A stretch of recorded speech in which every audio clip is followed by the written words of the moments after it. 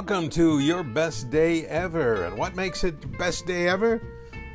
Your willingness to be a positive participant in life, to accept challenges and opportunities and embrace them and overcome them and just be as bright a light as you can to as many people as you can so that they can see in you that you care about life, about them, about all that could change in your world for the better. A lot of it has to do with our attitude, our positive thinking, our willingness to say, okay, this is coming my way, this is what I'm going to do. And one of the things that I invite you to consider is to be a thoughtful, reflective person. Thoughtfulness goes a long way. I've heard people say, oh, that guy has such a mind that he's 2 or 3 moves ahead of you. Yeah, that's great in the game of chess, but in the game of life, to be 2 or 3 moves ahead of someone is to be thoughtful, to be willing to understand what does my neighbor need, what can I do to help my neighbor with that need, and how can I bless those around me in a positive way? How can I do more than what I'm comfortable doing now? When our firstborn was just a baby, she was in one of those ancient, probably now outlawed little walkers. She could go all over the house, scooting around.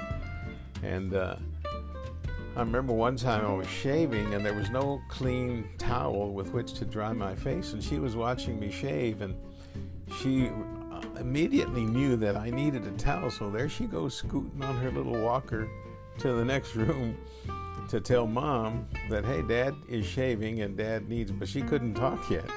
And she was gesturing to her and telling her things, and Nellie was just like, okay, baby, yeah, baby, sure, baby, just playing with her. And she got frustrated and she scooted over to where there was a towel, grabbed it, then scooted on back to where I was and brought me the towel. She's still a very thoughtful young lady, as are all of my children. I thank God, praise God for them. When you see a need, help fill it.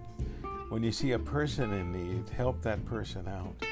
There's a reason Jesus told that parable about the man from another country that was the only one willing to help. The one that you least expected something helpful from was the one, Jesus said, that went the second extra mile to do good for someone who would normally cross the road if he saw him coming. This man was injured, left for dead. And the Levite and the priest, those that you think, well, that's what they get paid to do. At least they should do it out of job responsibility. No, they crossed the road and just turned their head away from the need. But here comes this man from Samaria. Jesus called him the Good Samaritan. And he sees the need. He does what he can to help others. What about you? Are you a Good Samaritan? Are you willing to help even those that wouldn't give you the time of day? Are you willing to help those that would cross the street because they saw you coming? I say, yeah, you are. You should be. Because thoughtful goes a long way. And you know what? If you're a thoughtful person, you might just have your best day ever.